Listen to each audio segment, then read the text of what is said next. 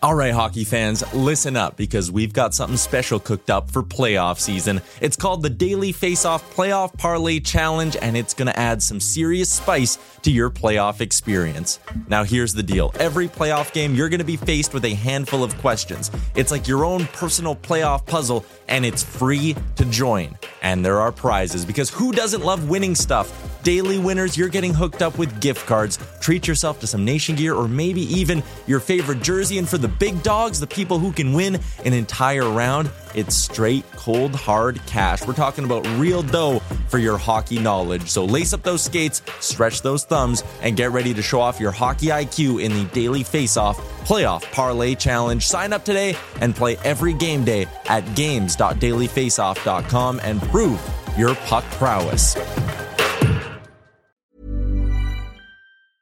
I'm Sandra, and I'm just the professional your small business was looking for. But you didn't hire me because you didn't use LinkedIn Jobs. LinkedIn has professionals you can't find anywhere else, including those who aren't actively looking for a new job, but might be open to the perfect role, like me. In a given month, over 70% of LinkedIn users don't visit other leading job sites. So if you're not looking on LinkedIn, you'll miss out on great candidates like Sandra. Start hiring professionals like a professional. Post your free job on linkedin.com/people today. Why don't more infant formula companies use organic, grass-fed whole milk instead of skim? Why don't more infant formula companies use the latest breast milk science? Why don't more infant formula companies run their own clinical trials? Why don't more infant formula companies use more of the proteins found in breast milk? Why don't more infant formula companies have their own factories instead of outsourcing their manufacturing?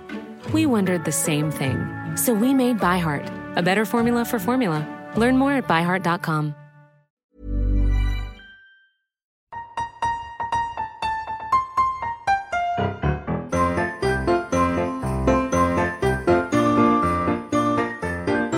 Ho, ho, ho. Merry Christmas. Welcome to the Christmas edition of the DFO Rundown. That was Frank Saravalli, a.k.a. Santa. I am Jason Greger. As always, it's brought to you by Betano.ca. It's episode 265 on the 25th of December. Merry Christmas. Happy holidays. Hope you're having a great day. Betano, hey, guess what? There's lots of NFL games for those of you who want to scratch the itch. Of course, no NHL games today or tomorrow, but you got the NHL, NFL, and of course, some big games, some playoff implication games, and then the NHL returns later this week on the 27th, and lots of teams on the 28th, and away we'll go. So lots of opportunities for you at Betano.ca. Hey, college football as well. They got a lot of games to bet on. Little Tommy Cutlets making his way to South Philly today. Oh, that's right. Tommy Cutlets. Oh man, it's a classic. But the scary part is the Giants are actually playing pretty good with him. And it's alarming me as an Eagles fan. 2 games against the Giants in your final 3. When you're scuffling, not exactly the chicken parm you want to run up against. Hey, Jalen Hurts coming out and saying, hey boys, we got to play better. And Kelsey's like, yeah, that's what you want. That's what you want guys to say is we got to be better. We were just saying that last week about Devon Taves and the abs and his comments. Like I was totally fine with that. No, I mean, to me, when you're a good team, you should have high expectations. Why the hell wouldn't you? Makes no sense not to. Now, Frankie, Christmas. Do you have any Christmas like morning food that you have to have, or like around your home at Christmas time? Like, is there any staples of food that you have every year? Just bacon. Christmas morning, you need 6 pounds of bacon. Oh yeah. I don't, that's the one thing I really look forward to. Obviously family and the excitement of kids. And for me, it's really like, I'm all about the Christmas morning breakfast. Dude, I think that's way bigger, way more fun than Christmas evening dinner, not Eve. Christmas Eve dinner is always nice, but after you've sort of done the whole thing, it's the breakfast that's fun. Now, do you make the breakfast on Christmas morning? Dude, I don't make anything in my house. Oh my God. The problem is neither does I'll help. Megan doesn't do a lot either, but like breakfast, we can manage breakfast. We can do some waffles and pancakes and bacon. And I had Tyler come to Philly. He had some scrapple and pork roll. So that part to me, like I'm a big breakfast guy. I love a good breakfast sandwich in general. Yeah. Some days I'll go to the local bagel place around here and have a breakfast sandwich for lunch. Oof. Chef's So kiss. we have a breakfast dish that my mom made when I was a kid and then grew up to teenagers. My brother and I, like, we loved it. Like, we didn't have, I'm like, why the hell are we not having this more often? And so the base is hash browns with the sauce. And so you bake that on the bottom of the saucepan. Then you crack the eggs so they're raw. You put them in and you create little holes, and then the eggs go in the hole. You can have like 8 or 10 because it's a pretty big saucepan. Then you put Canadian back bacon over top of it. And then you put it in the stove. It is unbelievable, buddy. It is the greatest. It's like a casserole of breakfast, and it's amazing. And then obviously I have other bacon on top, but the other bacon doesn't cook as well. So we tried it with that, but the back bacon cooks way better for this. And then I've also added in. So my mom comes to our house now because my son is the youngest of the grandkids, and he's still pretty fired up. So she sleeps over on Christmas Eve, and gets up and away we go. And we have also, though, I've incorporated my own family tradition now, as I get Cinezeo buns on Christmas morning. What? It's like cinnamon buns, but Cinezeo is the name of the brand, and Tyler would know about it. But they have this special sauce that is unreal, man. And with the brown sugar, and then you buy it in the box and you heat it up in the stove. So they come out like they're fresh baked cinnamon buns, and they are unbelievable. They're probably about 500 calories in a small little bun, but I don't care. So it's, come on, buddy. I'm like denting my table over here. This ain't right. Yeah, seriously. But you lost me at the back bacon, though. I don't like back bacon. What? It's not like back bacon. It's too chewy. It's too... Oh, you've never had good back bacon. It's not the right consistency. It ruins. It shouldn't even have the name bacon attached to it. No, back bacon. But see, you got to remember, we grew up on a farm, so we had a butcher. We had all of our own fresh made stuff. So you might, because you get even some bacon you buy in the store. I'm telling you, when you get the fresh right from your own pig, it's a different level, man. Like, how many pigs did you have at your house? Over the years, like we would. Well, I probably at the peak of our pig raising days, I think we probably had about probably 8 to 10 sows, and then they would always, like, pigs would have piglets every 3 months, 3 weeks, and 3 days. So you could have a lot of piglets. You could have 2-3 sets a year. So, and what would you do? Sell them? Yeah, you'd fatten you have the pig, and then you make, because the one thing about pigs. People don't know this. People always call it a pigsty, which is funny because pigs are the only animal that if you put it in a pen, they don't shit where they eat. They will poop in one corner and their food's in another corner. They don't mix. Where you put a cow or a horse in a pen, they're dropping logs all over the place. They don't really care. But pigs are actually really smart. They will not shit where their food is. Okay. And so, so when you have the pigs, they have piglets, and you can have up to 8 to 14 piglets. And then usually we'd fatten them up till they're about 30 pounders, and then you send them off. Away you go. So, but like, did you become like attached to any of these pigs? Like, did they have names? I never named our pigs. Cows, we always had names for, but our pigs never had. Now, the sows I would keep for a long time, but the piglets were, the piglets were up and gone. So you had them, like, there was no connection to me. But you're eating the bacon and you're not like, oh, well, I'm eating whatever, Charlotte. Well, no, because normally if I wanted to fatten up a pig, then I would send it to our neighbors, because we'd send 3 there and they would just fatten them up, because we didn't have because it's just kind of a waste in our pen if I'm just fattening them up. So you need a bigger operation for that. So we would usually put 1 or 2 at the neighbors. So I wouldn't see them for 6 months. So it's out of sight, out of mind. Now I don't care. So what do you need to do to fatten up a pig? Well, they got to grow, right? Like when I sell the piglet at 6 weeks old, there's not enough food there. It's like selling a calf. I don't eat veal. It's gross. So you got to butcher a cow. You don't eat veal? Pounds. No, veal's disgusting.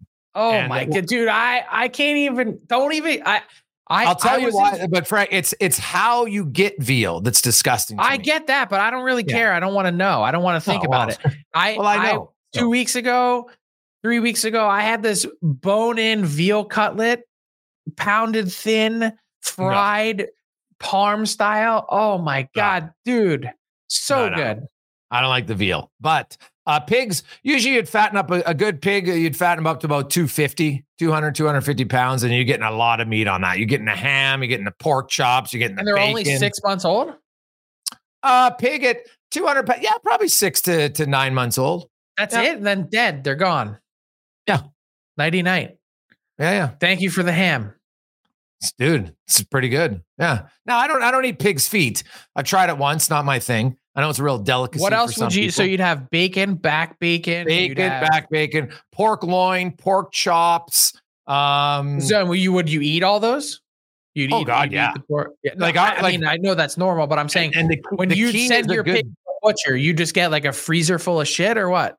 Oh yeah, and so that's the key. A lot of people don't understand. Like the butcher, like we would feed our pigs properly, so that we never feed them any shit, and so it was always healthy and good food like that. Like slop buckets, they love it. Like pigs can eat anything, man. Like we have a slop bucket when you're at the farm, and so all your banana peels and egg shells and everything, and then you throw it in the pig pen. They eat all of it. They love it. So like you throw a banana peel in there, they eat a banana peel.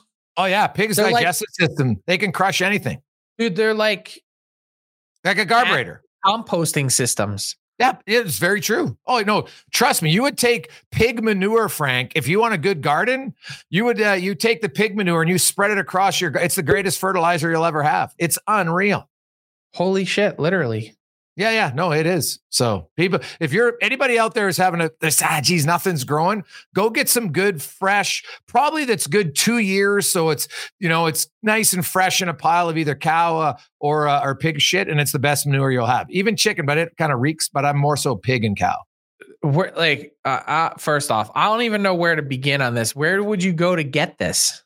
Well, you just go to a farm. Most people have it at their farm, right? Just go to a farm and say, hey, their manure. Yeah. Dude, to clean it up all the time. Like usually we would push ours and when we leave it like in a big berm, right? And it would sit there for a few years and then we would turn it over and then you spread it across. Yeah, because then you spread it across your field and it works as fertilizer. It's great. So I lived near a farm when I was a kid and every 6 months or so we'd smell. It reeks. Yeah. It would smell for miles. So what happened? Yeah. Did they turn it over? What makes it? No, they probably took their manure spreader and spread their manure across the field because it works as a fertilizer. And that's when you smell it. Yeah.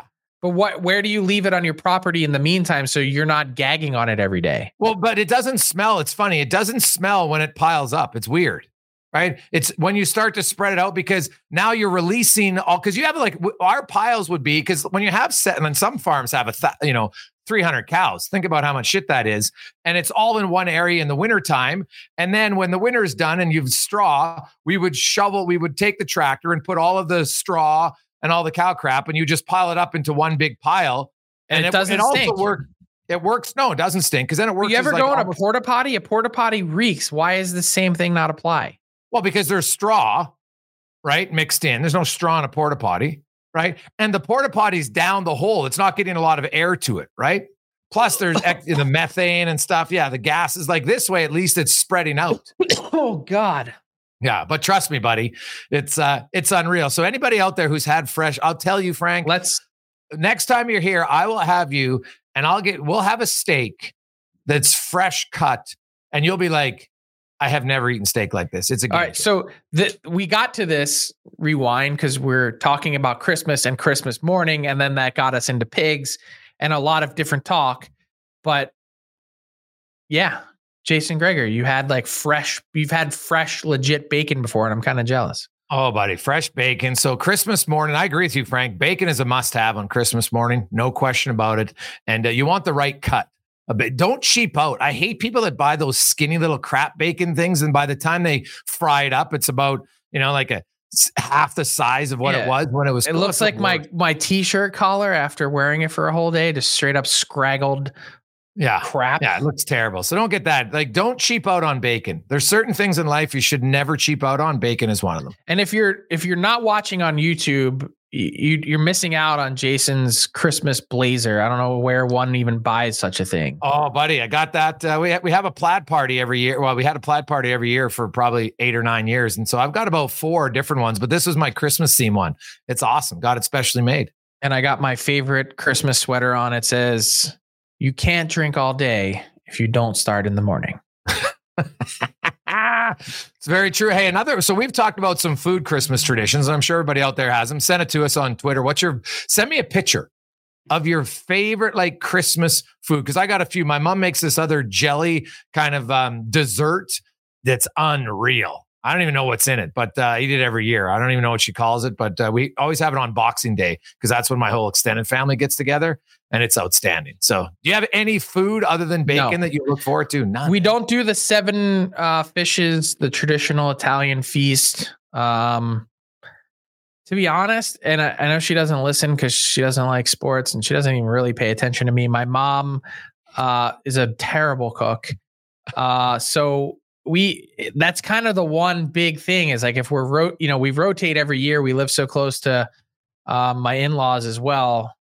It's like, oh man, we gotta go to my mom's house for Christmas. Oh, jeez. The company's great, the drinks are good, but the food is.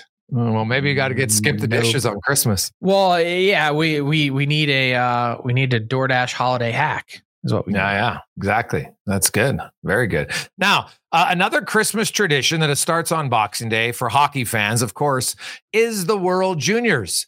And to talk the World Juniors, we brought in our junior analyst. Well, this guy knows everything about pretty much every prospect out there from Daily Faceoff. Stephen Ellis joins us, who did put in the chat before we came on air that he's missing the Canadian beef. So he knows Alberta beef is where it's at, Steve. I used to live in Calgary, so I know how good it could be, but it's not the same here in Ontario. No, it isn't. I know it. People don't understand why. It just isn't. I've had steak in Ontario, and I'm like, come on, this is like a C cut compared to the A or A plus that we'll get. What about AAA Alberta beef? Oh, 100%, buddy. A plus. Unreal. And by the way, Black Angus is a little bit better. Just saying. Stevie, the World Juniors gets going tomorrow on Boxing Day, and Sweden, a lot. They're hosting this year. Lots of people are pretty high on the Swedes. Where do you come out on them? It's hard to trust the Swedes. You kind of see them at all these international tournaments year after year where they look like one of the favorites and then they just completely fall apart. I think with this team, even without Leo Carlsson, they've got the good offensive depth. They got the good defensive options. I'm a little worried about their goaltending, but I think, this is as good of a Swedish group that we've seen in recent years. And I kind of hope that they can impress those fans at home, but I don't know. A lot of people are having them gold or silver. I'm not buying it yet. So I was in Sweden for the Global Series, Steven, and I'm not kidding you. They literally had a coaches summit where they talked about how broken their development system is because they haven't won. And I find that to be kind of ridiculous. First off, they had that incredible streak. Is it still going in the preliminary round? No, broke, I think 2020 or 2021. 58 games, some crazy number. They won 50 plus games in a row. Yeah. In the round robin part. And they haven't broken through, but I'm looking at it saying, look at all their great players that end up in the NHL every year, the third largest nation in terms of developing NHL players. Nothing's broken, is it? See, they care a lot about their international results. Obviously, they want to send players to the NHL, but you look at their men's team. They haven't won gold since 2018. They haven't won silver since 2011. Like they don't. It's been kind of difficult on that front. And then you look at the junior teams. Obviously, the last time they won the World Juniors was like 2012, and it's been very difficult for them. The under 18 team has started to show some promise, and I think that's why so many people are talking about this group. Where the last 2 years they have made it to the finals of the under 18s. They won it 2 years ago, and they lost just last year to the United States. So they keep developing players. Like that's not a problem. I think still, if we put a best on best, Sweden would still be pretty competitive. But they care a lot about these international tournaments, and they're not coming home with the success they probably should be. And I'm guessing it hurts even more because their biggest rival always finds a way to show up and get in the medals. Finland is the team at the World Juniors that's like, they're always in it, and they're the best bronze medal country going by far. Yeah, it's funny. There was a time where the Finns, it was like at this tournament specifically, it was either they won gold or they would come in 8th or come in 9th. It was kind of just never. There was a 1 year when it was in Canada and they were playing Latvia in the relegation round. Like that was crazy considering I'm pretty sure they won the year before that. So the Finns, it's hit or miss, but the one thing they do so well is they're structured no matter what tournament they're playing in. They don't need to have a star player. Like this year, their best player is Constant Hellenius, and he's not drafted yet. He's 2024 draft prospect. But with this Finnish group, it's just like they commit to defense. They commit to hardworking players. They kind of are just like a bunch of fourth line grinders fighting out for every single shift they're on, and it works out. Like, let's not forget the 2019 World Championship. They had 0 NHL players on their team. Kevin Lankinen was the goalie at the time. He was kind of an unknown quantity. And they went out there and beat Canada in the gold medal game. And it's because just no matter what tournament they're playing in, they get together, they work hard. And with this Finnish group, they've been playing together at different tournaments. So they come into these things pretty prepared, especially on the home ice. I don't have them doing super well this year, but that's typical. When I doubt them is when they go out there and win gold and shock everybody. So Canada, Finland, and U.S. have won the last 12 tournaments. Canada 5 or 11, excuse me. Canada 5, U.S. and Finland have each won 3. Canada and the U.S. Canada, this is the first time they went back to back since like 2008, 2009. But the U.S. coming in anyway, Steve. Most people have the U.S. as the favorite, and they got one of their best players. Their captain now is healthy and cleared for the tournament. Give me your assessment of Team USA. Easily the favorite to win this whole thing. And I wrote about it this week in their preview. If you're an American, you're going to like this. Going back to the U18s, they did win the U18s last year, and a lot of those players, Will Smith, Gabe Perreault, Ryan Leonard, they're going to be there. They've got some unbelievable goaltending in Trey Augustine and Jacob Fowler. Like those two would be the starting goalie on any other team in this tournament, and they're going to share the net here. That's pretty cool. And the pure talent at every position. The defense is considered probably their weak point, maybe even a weak point compared to Canada. And it's got Lane Hudson on there. It's got Seamus Casey, and they're two of the best college defensemen. Zeev Buium, I think a lot of people are going to really see how good of a prospect he is. He's a 2024 NHL draft prospect.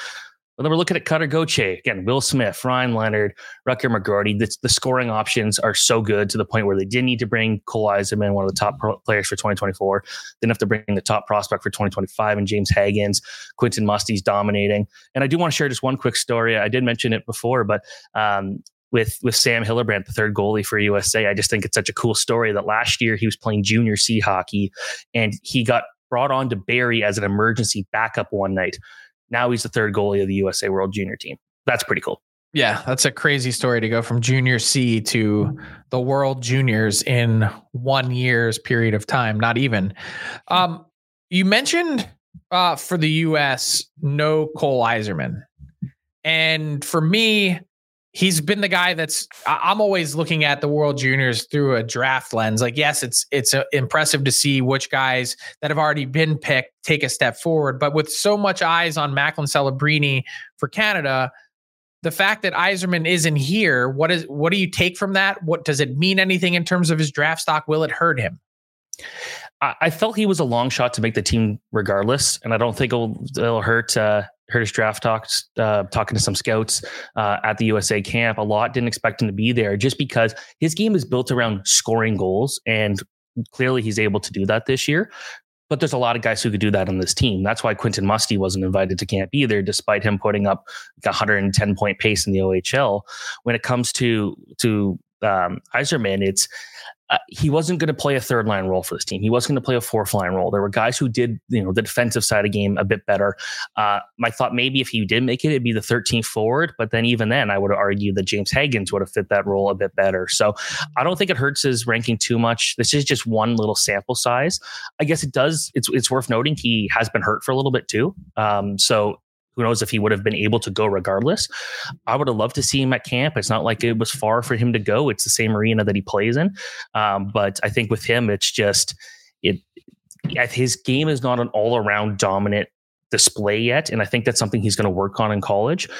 So in my pre-tournament roster projections, I never had him making the team. So it doesn't surprise me, but I wish he was there just to see how good he could have done, maybe in a power play role type thing. So Cole Eiserman, as mentioned, was number 2 on your board in your preseason rankings.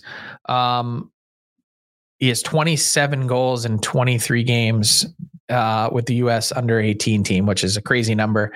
So let me take this a step further then and tell me if this is a bridge too far. Does the fact that Eiserman doesn't make the U.S. team and Macklin Celebrini is expected to play a huge role on Team Canada's team. They're both draft eligible players, both the same age, may go 1 and 2 in the draft this year.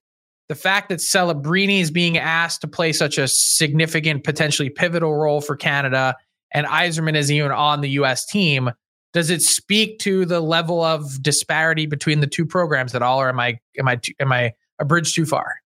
No, I wouldn't say that. I think just Celebrini is just such a unique player. Like, you look at him and, talking to some scouts and coaches that will compare him to Sidney Crosby and Jonathan Toews. From a stylistic perspective, no one's expecting him to become a top 5 player in the NHL right away. But I think the way he plays such a strong two-way game, the way he just commits to everything, he's got the skill. He's thrown a lot more hits than I remember watching him in the USHL. He's just kind of a special beast where, if you're also just looking from a talent perspective, Canada's missing a lot of its best players here. Zach Benson's not there. Obviously Connor Bedard, Adam Fantilli, like Celebrini would not have played such a big role if Canada was at full strength. While the Americans, you're looking at them and the scoring depth is great, but I feel like the Americans have a bit more, guys who are just strong defensively, where they've got that really stacked top 6, but then you look at the bottom 6 and there's more about the speed and the own zone defensive play, while Canada is a bit more about trying to use the skill. So I think it's kind of also a coaching difference and how they like to look at the two teams. But I don't think Celebrini would be playing this big of a role if he was playing one more year in the USHL. I think the fact that he's been playing college already and has been able to play against older competition, and the only other guy on this Canadian team that's been able to do that is Matthew Wood, kind of just shows to just how quality of a player Celebrini is, more than the difference between the two programs, I'd say. So I hate throwing out the term generational. I hate. It's so overused. We need to have a clear delineation for me in terms of when a player gets that tag. Too often people were building up different number 1 draft picks over the years, whether it was Alexis Lafreniere or whoever it might be, attaching tags and titles to them that they didn't deserve. It was last year at this tournament that Connor Bedard actually kind of broke through. And we had this discussion with Craig Button on the same pod where he said, you know what, I had to change my mind and had to make him a generational talent because he had done something at this tournament at this level that really no one had done since Wayne Gretzky. How far away is Celebrini from that tag, or is he close to it already? Like, what he's done this year has been incredibly impressive. You know what? I don't want to use the word generational because I want to compare him closer to Adam Fantilli. I think that's a good comparison as a guy that comes into college in their draft year and just dominates. Fantilli was a year older, had an extra year junior than Celebrini, which is why what Celebrini's doing is incredible. We had the generational player last year. We can't have another generational player. Well, you can. You had McDavid and Matthews back-to-back years. Sure.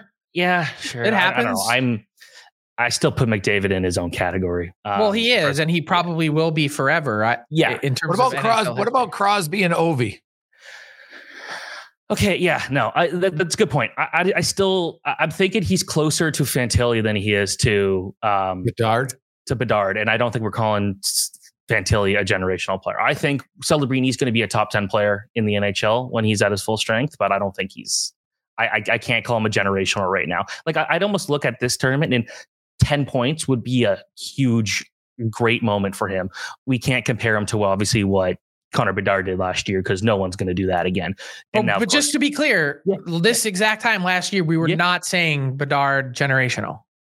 I was personally. Everyone, at least that I was talking to in the scouting community, they were like, great player, unbelievable, stone cold number 1 pick, not generational. At the time, I was looking at him and Michkov in the same, like, these guys are going to be game changing in the NHL to a level we haven't seen since McDavid.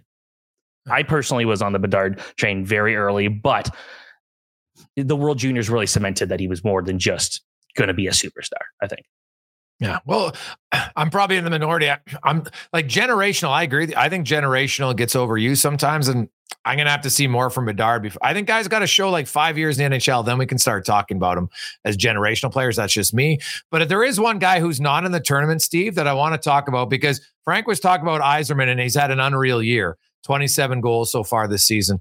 Well, there's a kid in Medicine Hat. I saw him live and literally his first 2 shifts. I was like, I thought he was, geez, well, who drafted this guy? He's huge, 6'3", 215 pounds. He skates, he hits, he's got an unreal shot. Caden Lindstrom for the Medicine Hat Tigers. I didn't make Team Canada, but I want this kid, Steve, in the 2 games that I've watched him, he blew my mind. Just, you don't see guys that big, that strong. He's like a power forward. He's got a little edge to his game. What do you make of Lindstrom, and how high do you think by the end? Because I see him on your latest board. I think you had him 7th. How high do you think he goes? Talking to some scouts at Canada's camp, thought he can go number 3. Like, that's the thing about this. I think this year's draft, it's clear who the number 1 is, but then you look at 2nd to maybe 8th or 9th. It's a lot closer than I think a lot of people expected it to be. I thought a lot of people maybe it would have been Ivan Demidov and Cole Eiserman would have stole the show. Demidov dealt with an injury, and I think that hit him in some ways, because there are some points that I've seen him recently where he's not as engaged as he used to be. But with Lindstrom, like, I know it was like at first a late first round pick, maybe, but then he really showed a lot more than just being a big guy out there. With WHL players, they have a much more unique development curve because they typically get an extra year, or at least a good chunk of that extra year, playing in the WHL compared to the other CHL guys who have to wait.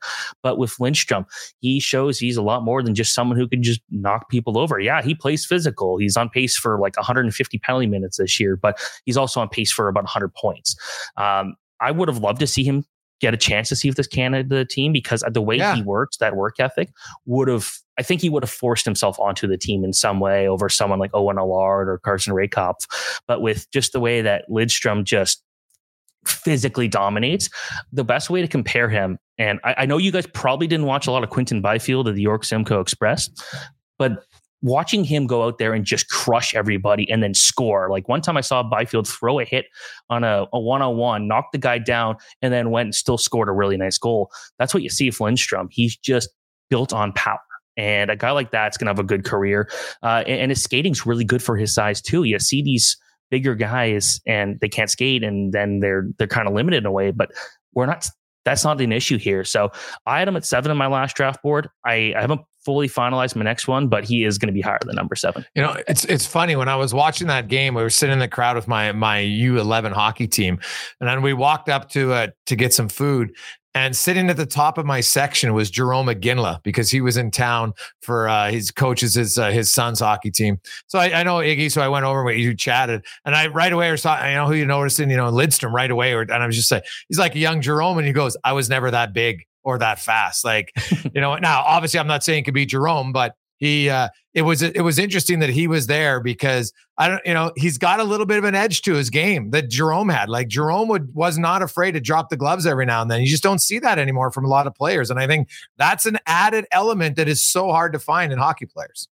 It's almost like if Yuri Slavkovsky was like, if he could take what makes Lindstrom so dominant, he would be a significantly better NHL player. It's just, he knows how to use his size to his advantage. He's willing to drop the gloves. He's got the energy. He's chirping at players, and then he backs it up with goals. It's like, a guy like that's going to be a fan favorite. So I haven't had a chance to see him in person yet, but just from watching those games, you see something special there. You mentioned Jerome McGinley. His son is a first round pick this year and off to a great start. Where's he going to end up on your board? Oh, I'm thinking, some people have him pretty high. I know some are looking at 14, 15. I got him at 16 in my most recent board. I think he's kind of a mid first round guy. He's got the smarts. He knows how to score. Last year watching him with Seattle, it looked like he was miscast and didn't play a lot. Was basically nowhere to be found in the playoffs type thing. And watching him this year just looks like a guy who really had to prove to himself that he could be a first round pick, because there were high expectations. You look at his name and you look at the pedigree of that family. And I think he had to really prove to himself what he could do. And last year was not a really good showing of that. This year, it's a different story. Everything seems to be going in. He's got a great shot. Kelowna's a lot of fun to watch. They got Andrew Cristall too, and we know the offense he was able to contribute last year and this year. But with McGinley, I think he's a mid first rounder who, if he keeps scoring at this rate, I wouldn't be surprised if a team picks him up a little earlier, just because I think the ceiling's pretty high there. But I'm comfortable at 15, 16 right now. 25 goals in 32 games. Pretty decent start with the Kelowna Rockets. Hey, the WHL this year, Steve, has, I think they have 5 of the top 6 goal scorers of draft eligible players who have 20 goals so far, right? Lidstrom, and you mentioned Iginla, Paris Jack out of Prince George, Berkeley Catton out of the Spokane Chiefs, and I think Tanner Howe's up to 20 goals too. So I haven't seen that in a long time out of the Dub. No, which is funny because you look at last year and that was the year where all the WHL kids were coming from. And of course, looking at all this and there's still Gavin McKenna coming through and all the hype for him in 2026. But yeah, the WHL is a good league to watch this year. Like Riley Height, obviously drafted by Minnesota last year and somehow didn't make the World Junior team and he's having a good time. But Prince George, I remember those days when Prince George was a terrible team to watch. And I would do TV hits there. And it's like, are we making the playoffs next year? We're making the playoffs next year. And it was just like, eventually it was going to pay off. And it did. And you see all those guys that are scoring there. And Paris Jack's one of those who, 26 goals this year, over 50 points already, not on anyone's radar heading into the season. Now he's looking like a first round pick. Some people point out and say, oh, he's playing with some great quality players. Like, of course he's going to produce, but he's driving a lot of that play. And kind of like Gay Pro last year, goals are goals. Those aren't easy to come by. If you're scoring them, people notice. So the WHL's been the league to watch this year once again in the NHL draft compared to the OHL and QMJHL the last couple of years. It's been a strong year. So let's get back to World Junior. Team Canada, you mentioned the Americans clear favorites. How good is this Team Canada team? I still think it's a very good team, a lot better than people are giving them credit for. Obviously going out there and getting Matthew Poitras helps out of Boston. Celebrini is as good as he is. I feel like people just forget Matt Savoy exists a lot of the time because he's a dominant junior player. Defensively, Denton Matejchuk's having a great year.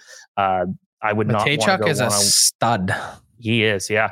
I do not want to have to go one-on-one with Maverick Lamoureux, 6'6", 6'7", just an absolute beast. And he makes it clear he's huge.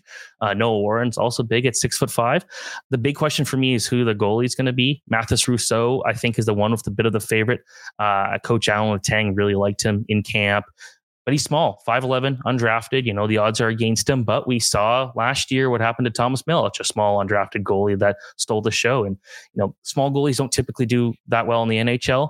World Juniors are a different story because most of these guys are still playing junior hockey and that's okay. So I think with this Canadian team, they've got enough depth, enough skill, and a lot of hardworking guys like Easton Cowan and players like that will just continue to grind you out.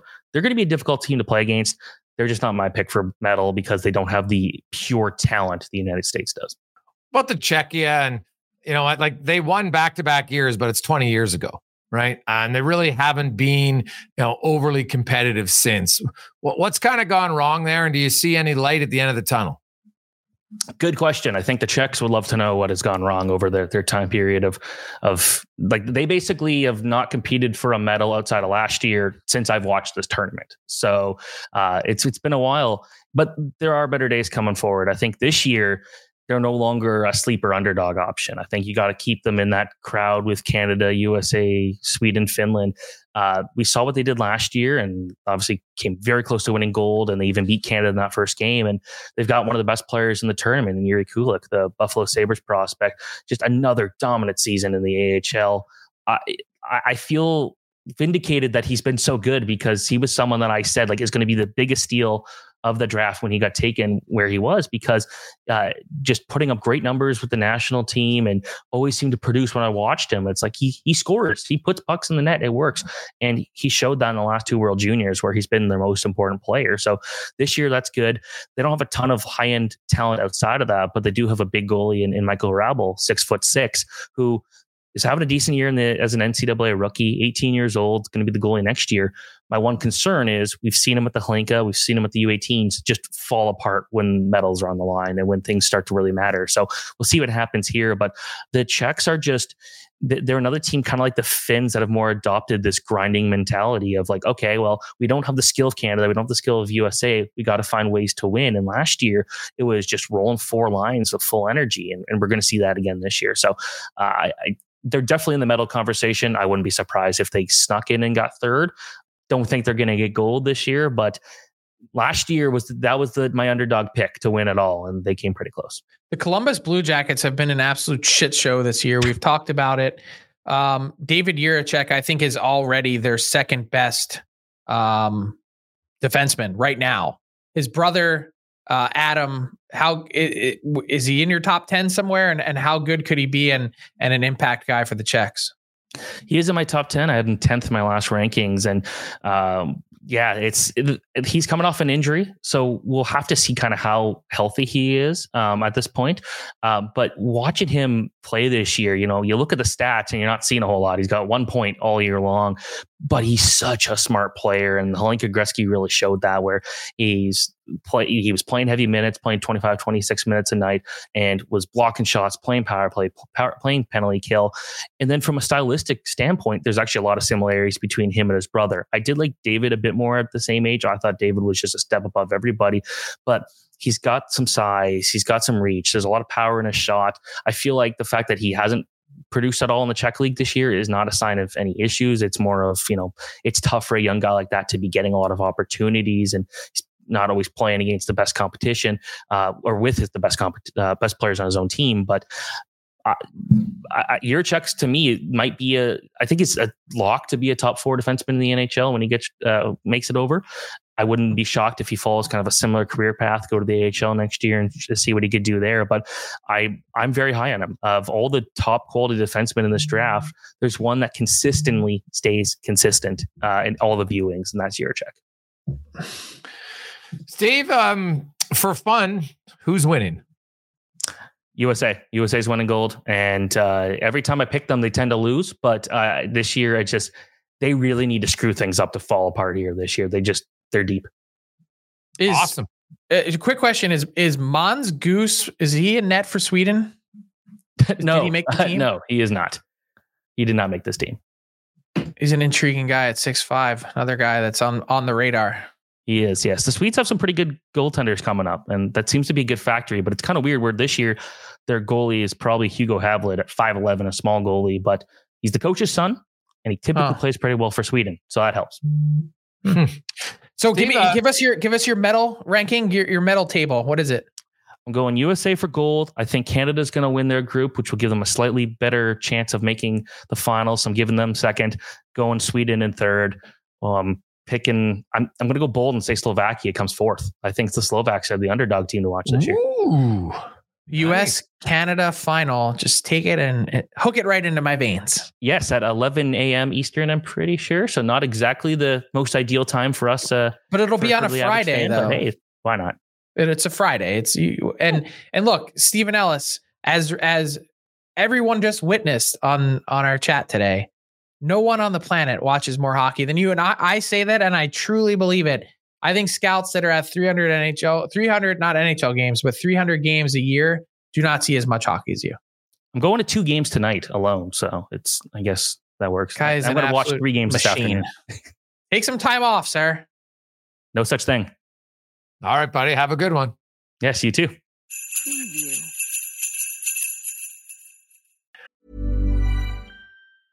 Hiring for your small business? If you're not looking for professionals on LinkedIn, you're looking in the wrong place. That's like looking for your car keys in a fish tank.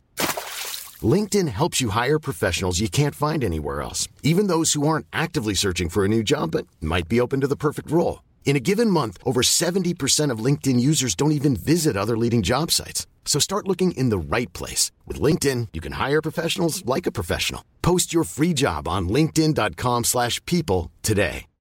Why don't more infant formula companies use organic, grass-fed whole milk instead of skim? Why don't more infant formula companies use the latest breast milk science? Why don't more infant formula companies run their own clinical trials? Why don't more infant formula companies use more of the proteins found in breast milk? Why don't more infant formula companies have their own factories instead of outsourcing their manufacturing? We wondered the same thing. So we made ByHeart, a better formula for formula.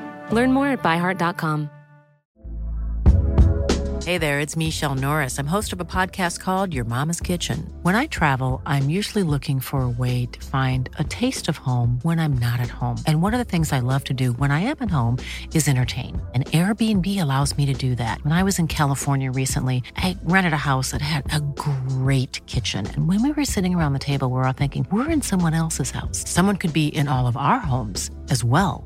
If you have a home, but you're not always at home, you have an Airbnb. Your home might be worth more than you think. Find out how much at airbnb.com/host. As Stephen Ellis joining us from Daily Face-Off. Yeah, his write-ups on the players, obviously just sitting and chatting with Steve. And, you see he knows all the players. He watches so much. And he'll watch like Division III and other leagues just looking for you're some like, obscure dude, guy. what are you doing? But you know what? Stop it. It's good for him. He knows lots of different players. But I'm telling you, Frank, you watch out for it's been a while. Like, obviously, I'd say people say it's been a while, but Bedard obviously was elite. But that Lidstrom kid, we haven't seen a power forward like that in a long time. And you know what? I know it's power forward in juniors, very different than power forward in the NHL. Whichever team drafts them, be smart. Like, look at the LA Kings, right? You take time with those huge bodies and frames. It takes a while, but you're starting to see the benefits for them, right, this year. And whoever drafts Lidstrom, man, I'd tell you, Frank, I would have no problem saying he's going back to junior next year for sure. Because I know they're all going to be tempted to put him in the NHL at that age. I think it'd be foolish. I would send him back to junior next year for sure. At 19, then you can have the conversation. But next year, I put him back in junior, let him dominate, go to the World Juniors, and then come back. But we've seen way too many teams rush top 5 picks recently. It doesn't work. Yeah. By the way, I've had a few NHL front office members, directors of amateur scouting, GMs, assistant GMs. They'll call me and they'll say, "Who is Stephen Ellis?" I say, "Well, why do you ask?" They say, "Well, I read his stuff on your site, and he knows what he's talking about. He's really good." And I say, "Yeah, it's because he's doing the work." Yeah, he checks it out. I love it. Let's bring in Ty Yaremchuk for our Christmas special edition on the DFO Rundown. Speaking of not doing the work, let's bring in Tyler Yaremchuk. Am I right? Yeah, I've never gotten any calls being like, "Hey, who's this Yaremchuk guy?" Classic. All right, I'm doing things a little bit differently today for my segment, but as always, it is delivered by DoorDash for a limited time. Once again, our Canadian listeners can get 25% off and 0 delivery fees on their first order of $15 or more when they download the DoorDash app and use the promo code NATION25. You're sitting around over the next couple of days, this whole holiday week. You really don't want to be doing cooking. You should be relying on DoorDash. Later this week for lunch, DoorDash and some Wendy's. It works. All right. I'm not doing fill in the blank. I'm not doing buy or sell. Instead today, guys, I'm presenting you with my Christmas Grinch list. It is the 5 things that I hate the most, or that I dislike the most about the holiday season. So I'm going to go from 5 down to 1. Interested for your takes on these. One of them sports themed. The rest are just kind of general. But number 5, it's watching that one team that doesn't belong in the World Juniors just get pumped in every single game. You're sitting there watching the kids be all sad. You're all caught up in the holidays. You're happy. And then you have to watch Team Denmark just get smoked 12-1 every single day. It's sad. This year, I think it's Norway, right? Yeah. I feel for them, The Norwegians just, I don't know. But I think what about when they get the win or a tie and they celebrate like it's a cup? Those are great, but you get one every 10 years. Yeah. It's a long time in between. I was going to say, the tournament kind of definitely has a different flavor not having Russia. And I'm not making a geopolitical statement one way or the other. I'm just saying there's some of the best players in the world and they're just gone, not in the tournament. It changes the dynamic of it. Yeah, totally. Oh yeah. Kind of like the NHL's idea of a 4-team tournament. Terrible. Yeah. I actually like that. I think that's going to be amazing. You know why? Why? Because the format of it is set up so that in a 1 week span, you could potentially have 3 US Canada matchups. Yeah, that'd be all right. Yeah. So the final is it might be 4. Sorry. No, it's 3. So it's Canada and the US would put this, just in case people haven't learned about this. Canada and the US will square off twice in North America. And then they're taking aggregate goal totals or something like that. And Sweden and Finland are playing in Europe. That's the plan right now. And then those 2 teams are going to come over to North America and they're going to cross over. So 1 will play 2 and 2 will play 1. Then the winners of those semifinals will go to the best of 3 final. So then it could technically play 5 times. Sorry, it might be winner take all. Either way, I'm sorry to lose you there, but the point is, maybe I just talked myself into a circle. Maybe we should have just had a 7-game series, best of 7 US Canada. Yeah. That would be a way to do the week in 2025.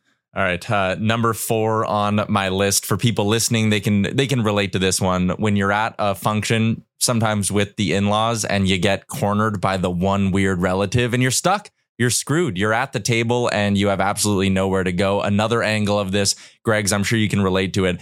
Everyone, there's always the 1 or 2 people, I should say, not everyone, always the 1 or 2 people who want to get way too into an Edmonton Oilers discussion. And I'm always like, man, the last thing I want to do right now, December 25th at 6:00, is talk to you about Jack Campbell for 12 minutes. But when you get stuck in that conversation with the weird relative, that's got to make the list. So Tyler came to my house on Thanksgiving and he came to my parents' house. He saw some of the weird relatives that I have.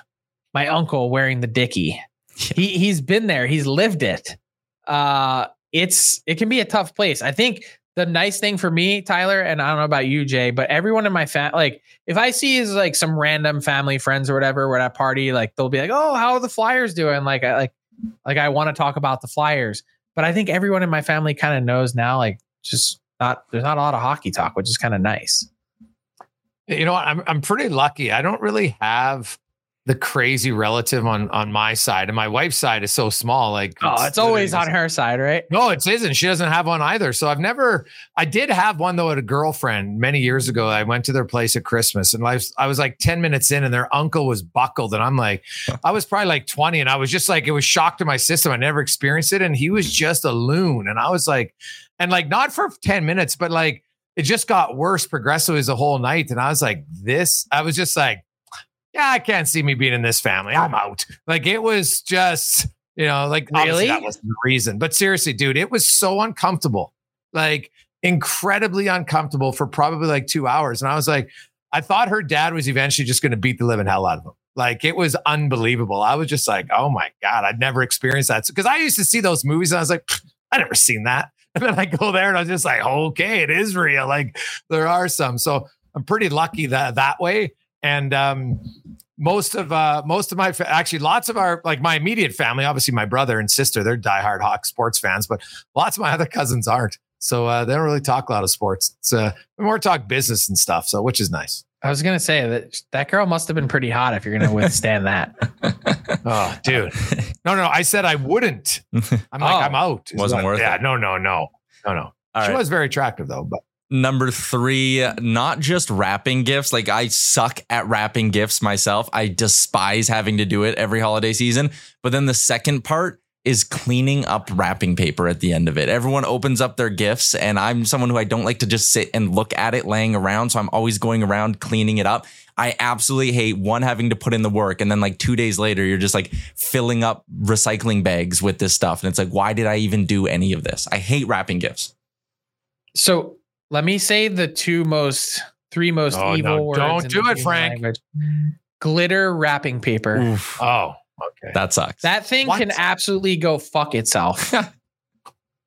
Your floor, your couch, everywhere that your kid brought a present with glitter wrapping paper is covered in the stuff. You can't get it off. You can't get it out. And I'm with you. Tyler. I'm walking around with one of those big carpenter construction trash bags, the big black trash bag, just stuffing paper in it because I can't look at it. And Megan's always like, "Oh, well, just enjoy it. This is the holidays. Like, should sit around and have fun." Like, I don't leave trash on my floor. What is this? Literal garbage everywhere. All right. Number 2 on my list is the one that most makes me sound like a Grinch. It's giving hugs at the end of the Christmas party. I come from a family. We don't hug. I do not hug my dad. With my mom, you get 1 hug a year and it is on your birthday. And that is it. No other hugs. Amber's family, my in-laws, they hug everyone. Like when you if you're the first one to leave the holiday party, you need to hug all 35 people in attendance and go around the whole room. It's what they do. And it drives me nuts. I dread that more than almost anything else on the holidays. I hate giving hugs. That's bad. I don't think I've touched my dad in 30 years. No, I did. Like no handshake, no hug, nothing. Really? No, well, Well, my father-in-law is definitely not a hugger. My mother-in-law really isn't, but I make her become one just because I think a good hug is fine. But yeah, we're kind of in the middle. There's certain people that will give hugs, but then there's others that are just like a fist pump or a handshake now. So it's not too unnerving for me. I don't mind a good hug. That's been the best part of COVID. Come on, is that it was suddenly socially acceptable to be like, I don't have to hug anyone anymore. I consider. I don't mind a good hug. It doesn't bother me. I just don't like the weenie hugs where like it's obvious that you don't want to hug them and they don't want to hug you, but like you're just sitting there like, oh well, I guess we should like.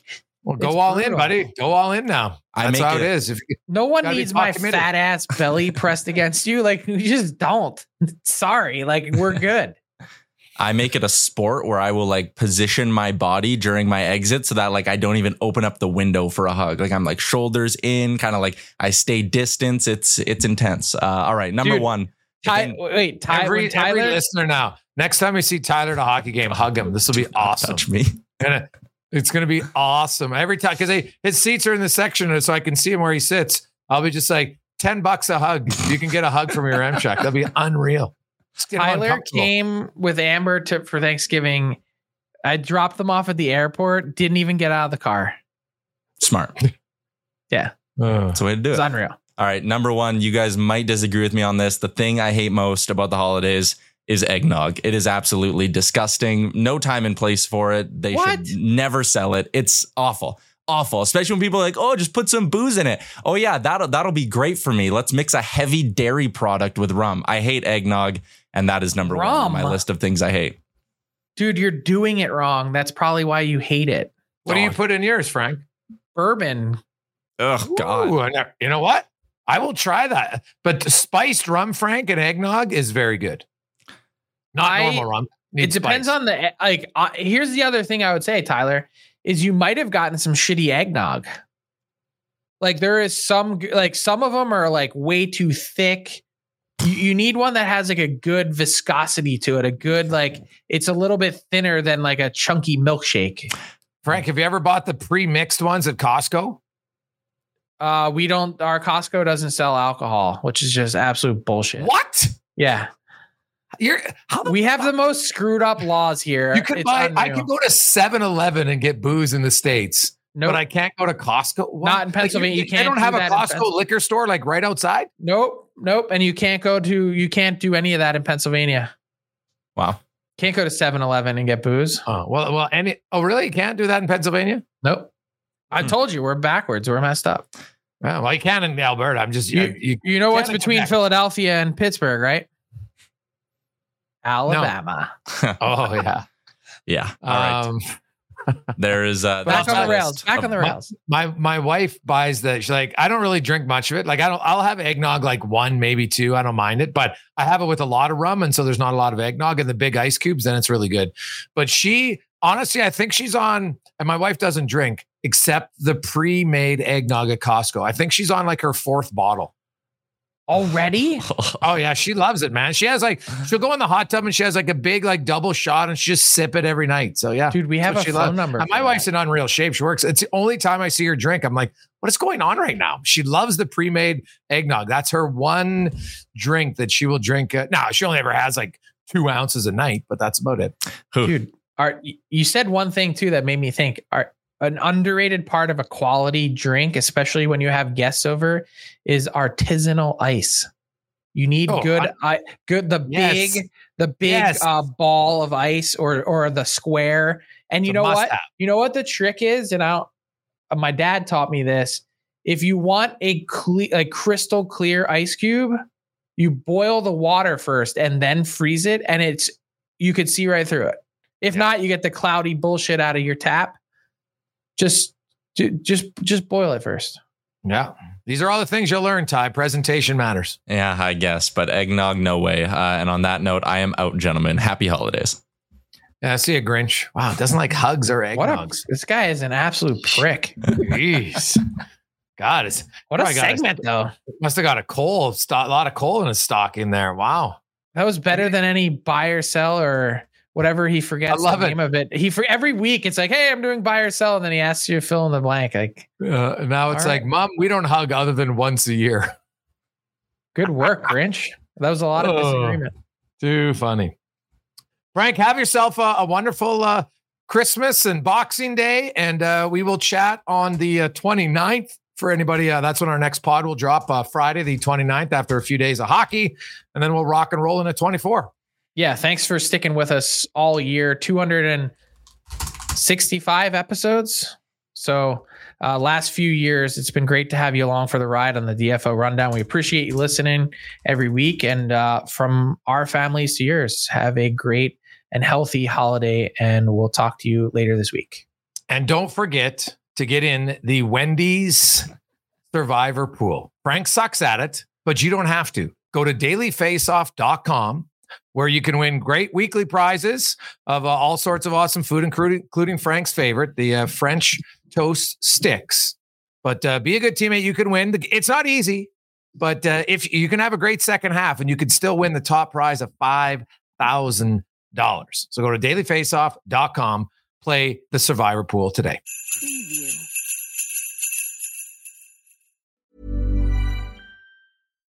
Why don't more infant formula companies use organic, grass-fed whole milk instead of skim? Why don't more infant formula companies use the latest breast milk science? Why don't more infant formula companies run their own clinical trials? Why don't more infant formula companies use more of the proteins found in breast milk? Why don't more infant formula companies have their own factories instead of outsourcing their manufacturing? We wondered the same thing. So we made ByHeart, a better formula for formula. Learn more at byheart.com. Mom deserves the best, and there's no better place to shop for Mother's Day than Whole Foods Market. They're your destination for unbeatable savings, from premium gifts to show-stopping flowers and irresistible desserts. Start by saving 33% with Prime on all body care and candles. Then get a 15-stem bunch of tulips for just $9.99 each with Prime. Round out Mom's menu with festive rosé, irresistible berry chantilly cake, and more special treats. Come celebrate Mother's Day at Whole Foods Market. All right, hockey fans, listen up, because we've got something special coming your way this playoff season. It's called the Daily Face-Off Playoff Parlay Challenge, and let me tell you, it's going to add some serious spice to your playoff experience. Now, here's the deal. Every playoff game day, you're going to be faced with 4 questions. It's like your own personal playoff puzzle. And here's a sneak peek into some of those questions we'll be firing your way. First up, you got to pick the winning team. That sounds simple, right? But there's more. You got to decide if the total amount of goals in the game will be over or under a certain amount, and that's where the real strategy starts to kick in. Next up, you're picking who's going to find the back of the net first, and you're going to want to be careful, because that's one that could be cooked early on in the game. And finally, you got to predict which period is going to be the highest scoring. Will it be a barn burner in the first, a shootout in the second, or a nail biter in the third? That's up to you to decide. Now let's talk about prizes, because who doesn't love winning stuff? For the daily winners, you're getting hooked up with gift cards to treat yourself to some fresh Nation gear, and you might even win a jersey from your favorite team. And for the big dogs, those who can win an entire round, it's straight, cold, hard cash. We're talking real dough for your hockey knowledge. So lace up those skates, stretch those thumbs, and get ready to show off your hockey IQ in the Daily Face-Off Playoff Parlay Challenge. Play now at games.dailyfaceoff.com and prove your puck prowess.